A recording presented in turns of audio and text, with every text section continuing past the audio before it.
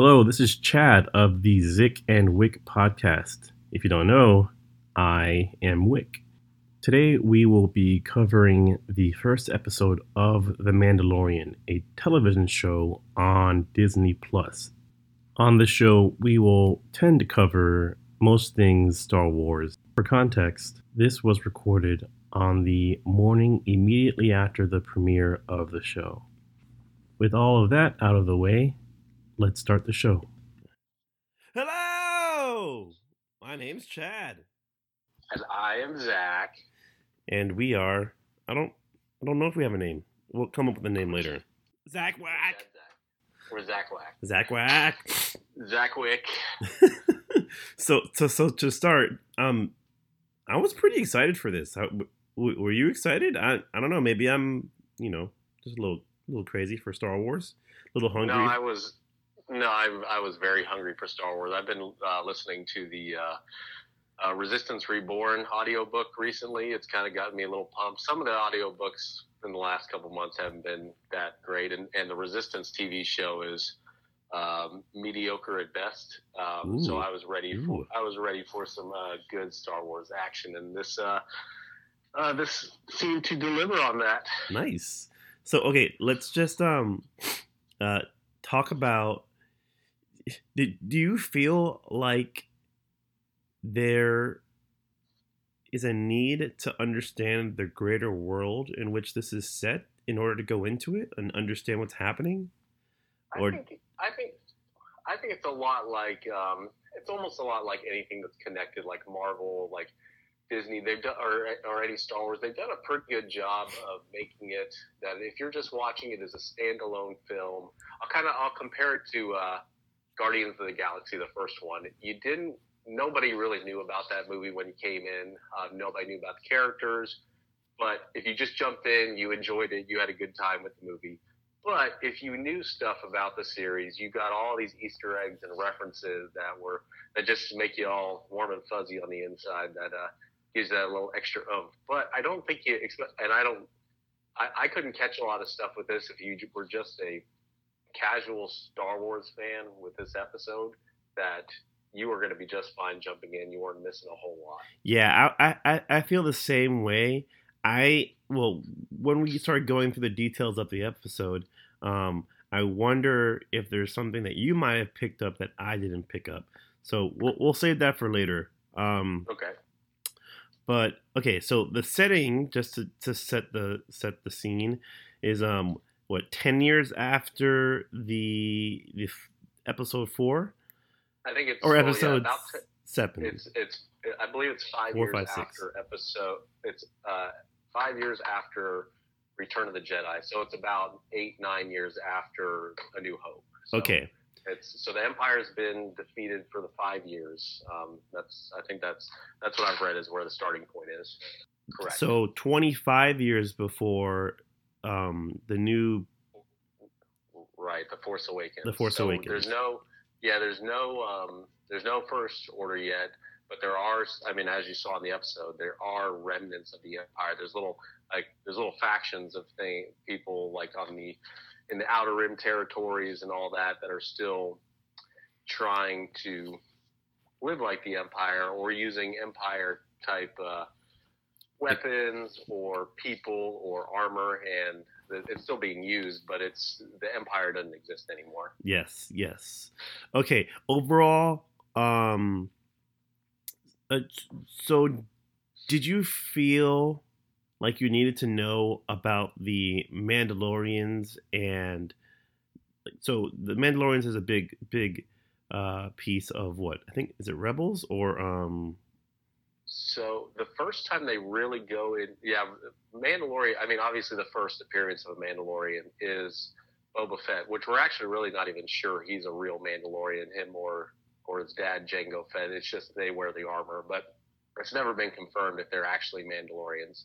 But the first time they actually, in any canon stuff that they go into Mandalorian history is in the Clone Wars. I'm not sure which season they started in, but it's kind of a recurring theme. And they actually go to the world that they're from, Mandalore, and they have a bunch of series arcs on it. And they go through a little bit of the history. That's where they do the most That's Okay, probably where they do the biggest deep dive into Mandalorian history and culture. so the like the blade, the dark blade, was that in Rebels or was that in The Clone Wars? the dark saber, it was in both. It made its first appearance in Clone Wars and then came back in Rebels. Okay, so we know that Zach here is the expert, and I am the virgin coming into this. Well, I mean, I have some background. I just didn't watch much of the TV shows. Yeah, I've watched all the Clone Wars episodes once, maybe twice. Watched all the Rebels episodes. Listened to a bunch of the books. I don't think there's really any books, any of the canon books, anything from like 2015 on that really go into Mandalorians. There are some comic books. I haven't really read the comic books. I've read some synopsises of them, but I haven't really gotten into any of the comic books. But TV shows, movies, books, I'm pretty much up to speed on. Okay, so I think that sets the scene for the show itself. Um, some general comments about the show that I've noticed, that I thought were cool. Is the production value seems very high, like almost Yeah. movie quality. Some of the CGI is not like movie quality, but it still feels much much higher than a TV show, even like an HBO show. So did you? So this is. I didn't watch Game of Thrones, so I don't have the reference point. How Mhm. was the production quality slash CGI comparing it to that show? So the production quality in terms of just how the cinematography in this is very good. Like you can tell that they have a vision and they're using high quality cameras, and the production design is of good quality. Some of the set pieces I feel like are okay. They're just above TV quality.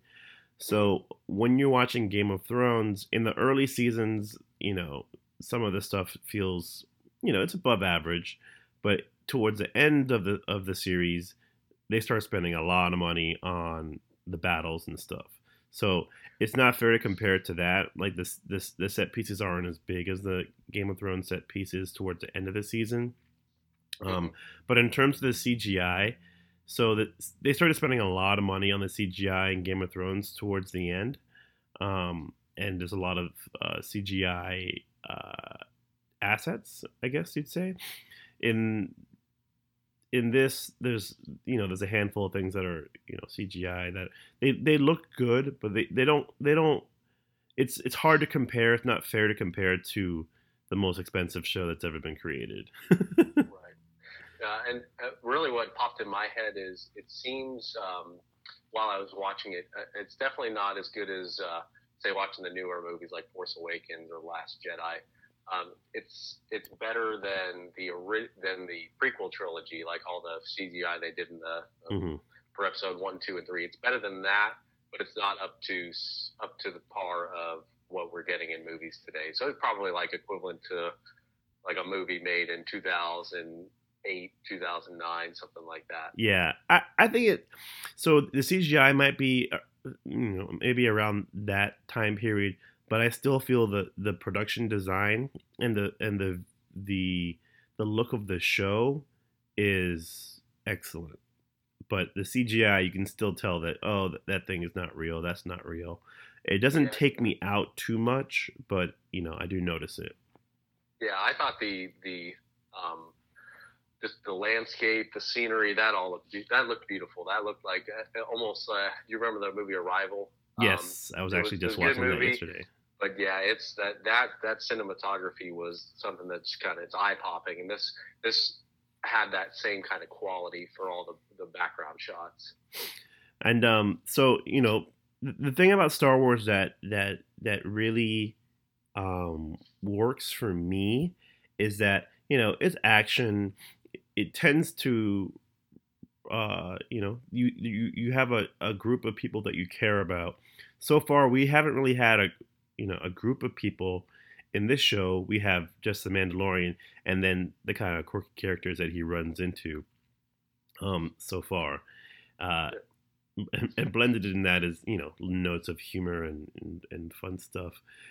So in this episode, we come across. Let me see if I you'll have to let me know if you know the name of the races or of these characters.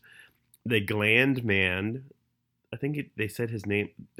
Their race is like a Yeah, fledging I, Mithril. I have a hard time with the races. There's so many, and they kind of look similar. There weren't a lot that really like popped out to me that I just remember exactly what those guys are. Like I remember I think they're the Ithorians, are the ones with the really long front faces. Um, like I have a hard time remembering the races. I know I've seen a few of them before, but they're not. The names don't pop to the front of my head. But so, and are they races or are they species? Like, can you? Yeah. Race isn't the right word. It's different species of aliens. Okay, so there's okay, they can't cross. But I thought that. Well, you'd say that, but they do bring that into Rebels, where spoiler alert if you haven't watched Rebels, where a human and a whatever Hera's character is, the ones with the long tails out the yeah.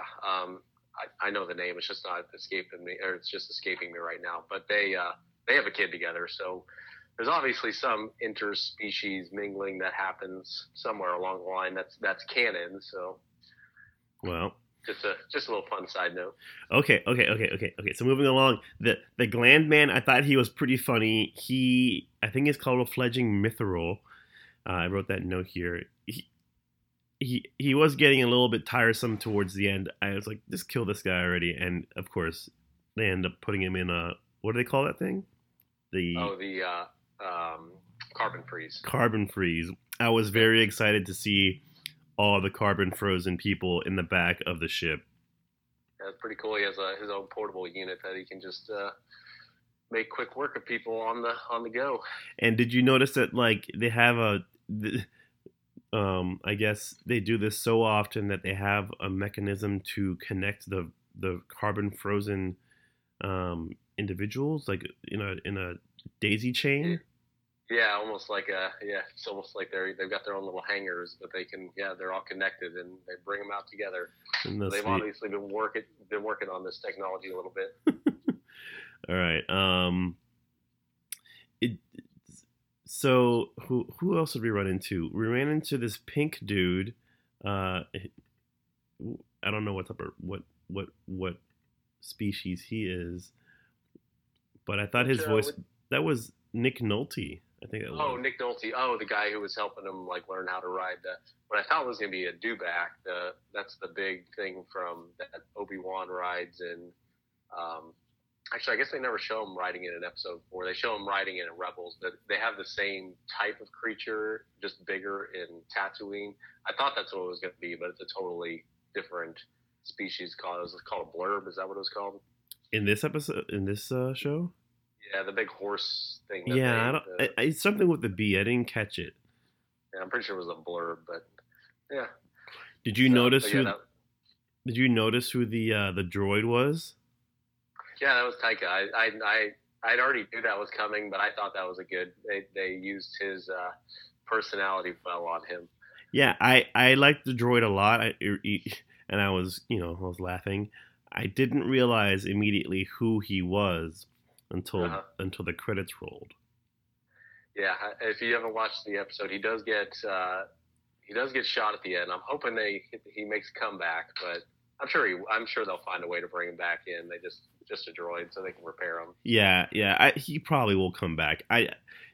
He's so busy, but this is just voice work, so I'm sure he's able to spend a little bit of time on this show. And I believe he's, if I remember right, he's directing a few episodes, isn't he? Taika? Yeah, I'm pretty sure he's directing an episode or two. Oh, I did not know that. This episode was directed by Dave Filoni, the king himself. Yep. Yes, it was. King. It was his premiere live action his directorial debut. Everything he's done up to this point has been animated. Yeah, I'm sure Jon Favreau helped him out, and I don't know. I doubt Dave Filoni needs a lot of help. He's probably been on set a number of times, and directing can sometimes just be knowing the characters and telling them where to insight into their perspective, where they should what they should feel in the scene, and they can also get help from like a lot of times they'll have like a technical assistant director that will help with some of the more technical stuff. And I'm sure he can pick up on all the technical stuff afterwards. I don't know. Maybe he's done some other. So he. Do you know this is for a fact that this is his live action directorial debut? Yep, it is. Yeah, that was one of the big things they talked about at Celebration, at any kind of convention they've been in. That this was his first live action thing, and it's a long time coming. I mean, he's if you guys don't know who he is, he's the heart and soul of Lucasfilm. He's basically the next version of George Lucas, just probably a little bit less off the wall. Yeah.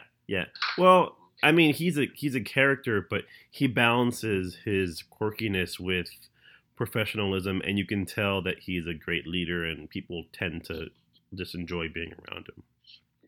I heard an interview with one of the cast members. It might have been Gina Carr. I can't remember her last name. The chick from MMA Deadpool. fighter. Yeah. She had no idea who he was going into this because she wasn't really a Star Wars fan, and she's just like, "Oh, who's that?" When she first got on set, they're just all talking. It's like, "Oh, who's that?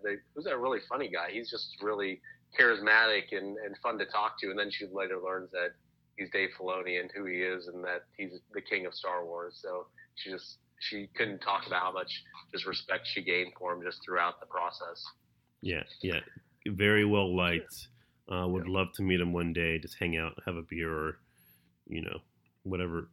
What's the drink of choice? Yeah, some blue milk.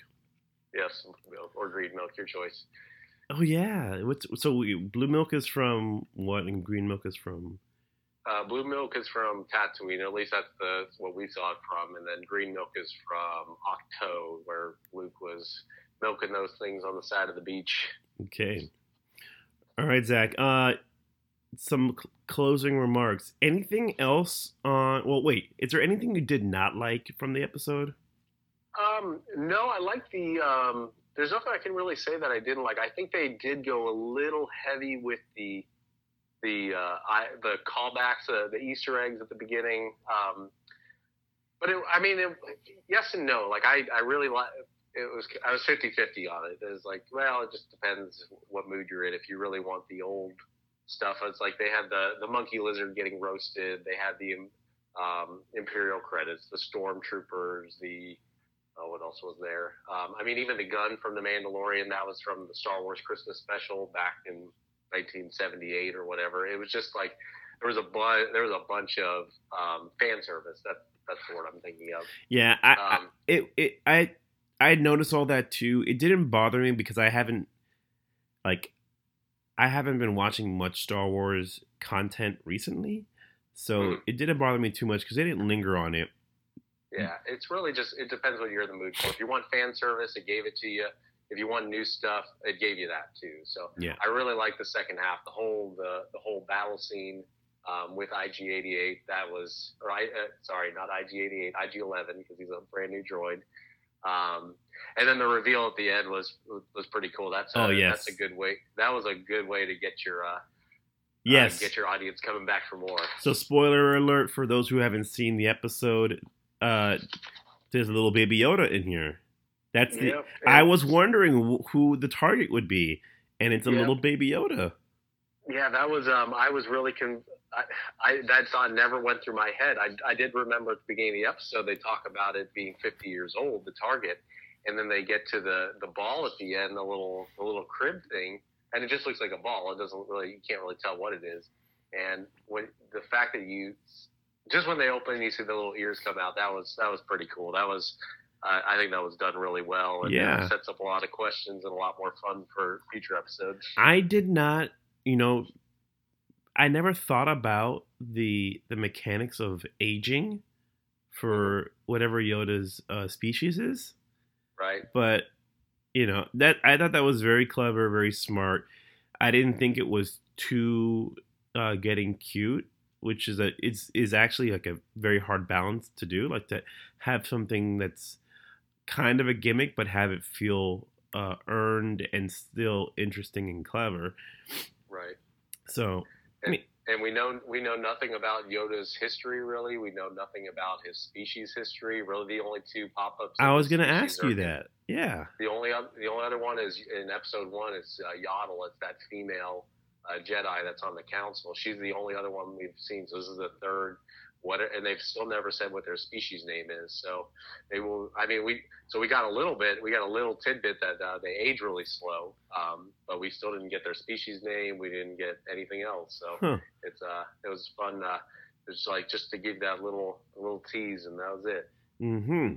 All right, Zach. Well, we have spoken. Have you evacuated today? I need to evacuate for the first time. I have evacuated today, but I've also been up for 3.5 hours at this point. So.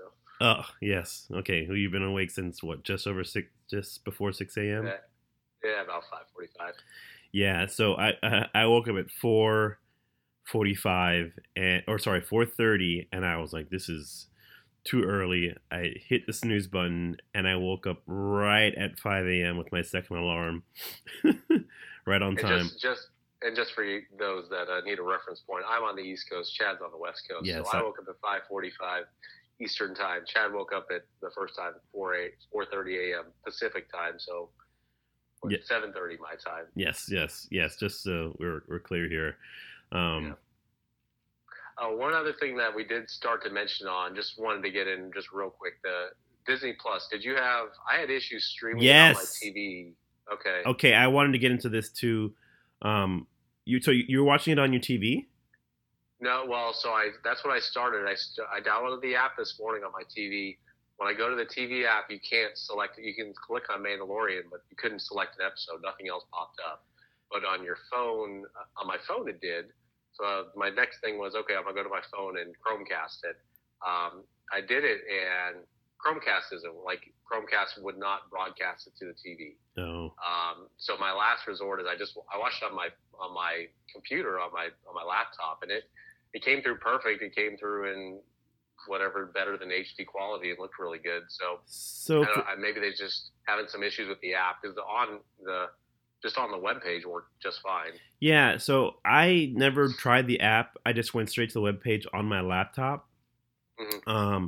And when I got to the splash page, I guess you call it, and I clicked on The Mandalorian, it wouldn't load. And I tried other series and shows as well, and they wouldn't load. I'm not sure exactly how I got to it, but I think I went down to like a different option, selected it, and then it showed up as an episode I could watch, and I clicked on it. But it took a few tries, and I was kind of worried. Yeah, I was getting a little worried there that I wasn't gonna be able to watch it. That there was just too many bugs at the beginning.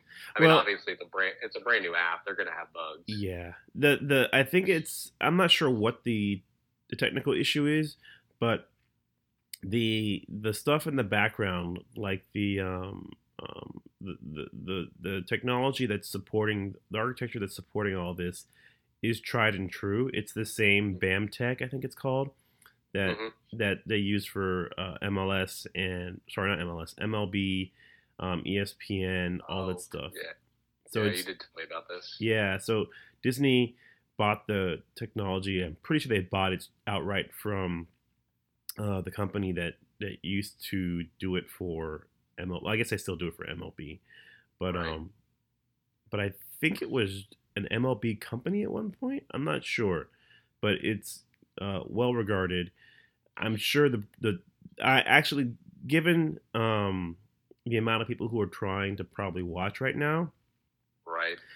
I'm not surprised that they had some problems, but I'm hoping it's really just on like the front end, like interface of the website and the app. I thought it was weird that they didn't let you download the app beforehand. I was getting a little worried about that. I was like, why can't you just send out the app? Yep, I tried it this morning, or I tried last night at 10 o'clock before I went to bed. It wasn't there yet. So yeah, but it was there. It was there at 5:45 this morning. That was the first thing I did when I woke up was try to download it, and it was there. Yeah, so I guess that's fine. I just leading up to it yesterday, I was like, what's going on? But trusted Disney, and they delivered. Are you gonna do the ESPN plus Hulu bundle? Probably not. Not at least to start. This is actually way with this coming out and Rick and Morty starting back and just all the fall TV shows. This is the most TV I've had to watch in a long time. So, and I don't have that much free time to begin with. So Yes. I'm probably not going to do that for now, unless that Disney Plus package or something dumb like that. I doubt they do that. Not at the moment. Yeah. Have you scanned through all the different series and miniseries and just the immense amount of content that's available on Disney Plus right now? The only thing I really went through that I just did a quick look this morning. I obviously looked at what all the Marvel movies were. It seemed like there was probably a little more than half of the 23 or so movies. Obviously, there's still some that are tied up in like Netflix, and they're probably not going to put the Marvel or the Spider-Man's one on there because they're Sony, and there's I'm sure there's other ones tied up. It did have all the Star Wars movies except The Last Jedi, which I think is still tied up in Netflix. It had the Clone Wars. It had all the Rebels episodes. I think it had all the Pixar movies except like maybe the newest. The only one I didn't see was Toy Story 4. Yeah. I didn't go through any of the classic movies, but I'm assuming all of those are on there. So. And the World According to Jeff Goldblum was there. So. Yes, I didn't realize. I forgot what shows would be available as originals from the jump, but I'm actually surprised. This way: 1, 2, 3, 4, 5, 6, 7, 8, 9, 10, 11, 12, 13 originals available right away. That's pretty good. That's pretty good for day one. And yeah. There's only more coming. And I went through and I just started like scanning around, and there's a lot of stuff that I have never heard of that is available, and I think it could occupy a lot of time. Nick, like Disney's off to a great start. Yep, I think they're. To me, it's the best value you can do for streaming right now. I mean, we did the order ahead bundle, so it ended up being $4 a month for 3 years. I mean, that's pretty ridiculous. That's less than pretty much any cup of coffee at Starbucks for this much content. Yes. I don't know how they're gonna raise the prices later on or what, but I mean, it's still 3 years for $4 a month, which that's kind of crazy to think about. Yeah. Hopefully it's not like hopefully they're not like drug dealers and raise the price to like $40 a month after 3 years. I think they will make most of their money, or they'll bring it up probably like, I don't know, maybe double the amount, make it 15. But I think the real moneymaker for Disney will be when they get people to bundle everything together. I think it'll end up being like $70 or so, maybe, with Hulu Live, if you offer Hulu Live. But the real value will be that viewers will be watching Disney stuff, and if they decide to do ads for whatever reason, they'll have a real premium in that they can say, we know our viewers, they're watching our stuff, we have the premium content, pay us a little bit more, and we'll deliver it in a time and setting where it is appropriate. Yep. So we shall see. We shall see. All right. This is Chad. This is Zach. We're signing off. See you on the other side. Take it easy. May the force be with you. I don't want to say it. I'm not going to say it. Then don't say it. Okay. See you, Zach. Okay, bye.